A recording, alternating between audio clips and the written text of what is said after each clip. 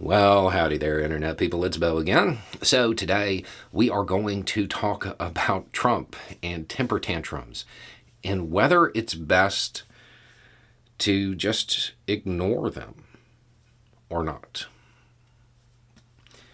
Because I got a message and I have seen this sentiment expressed all over the place. And the general idea is that Trump is a child and young Donnie is throwing a temper tantrum, and that's what his rhetoric is, and the best move is to just ignore it. That analogy assumes that young Donnie is your child and you're at home. And that's not the situation.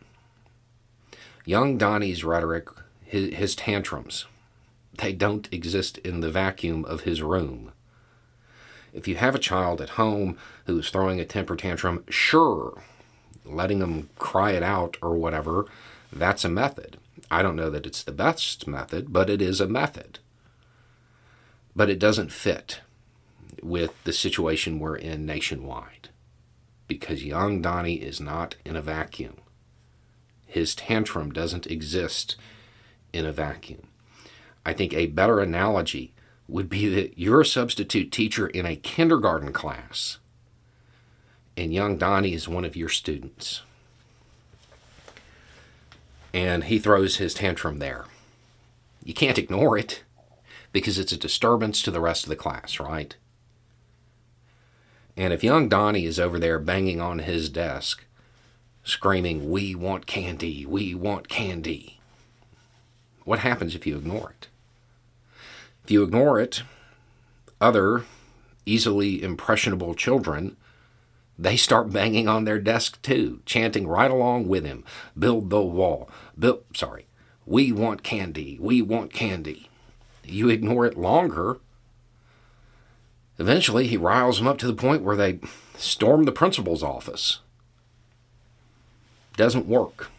It does not work, because his tantrums, his rhetoric, it's not in a vacuum. It has to be countered. You can try using emotional rhetoric, sending it the other direction. You can try destroying it with facts and logic. There are a bunch of different ways that it can be countered, but it has to be countered because it doesn't exist in a vacuum. Believe me, I understand the sentiment. I cannot wait for the point in time where I can go an entire week without typing the phrase, "Let's talk about Trump and." But we're not there yet. And we don't get to make that decision either. It's not up to us. It's up to the rest of the class. It's up to the Republican Party. When the rest of the class, when those other easily impressionable children, when they decide that they're not going to follow him anymore, when they decide that he's a detriment to them, when they decide that following him leads to a loss of recess,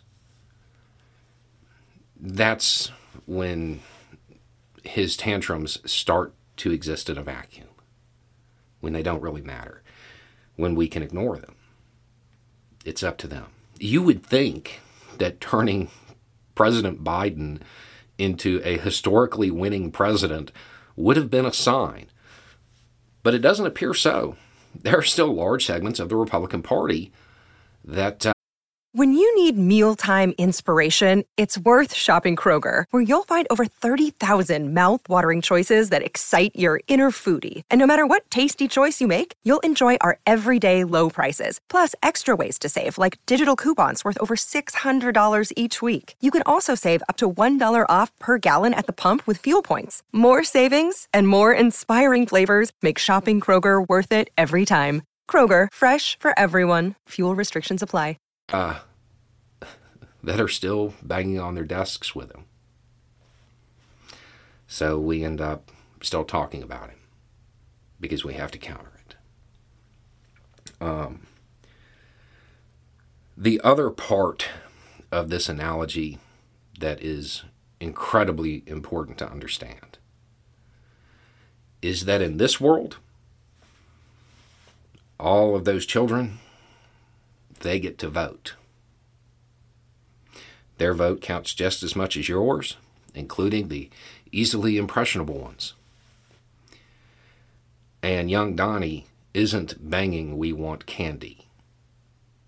He's banging on his desk, screaming and demanding to take the rights away from millions. Can't ignore it. Anyway, it's just a thought. Y'all have a good day.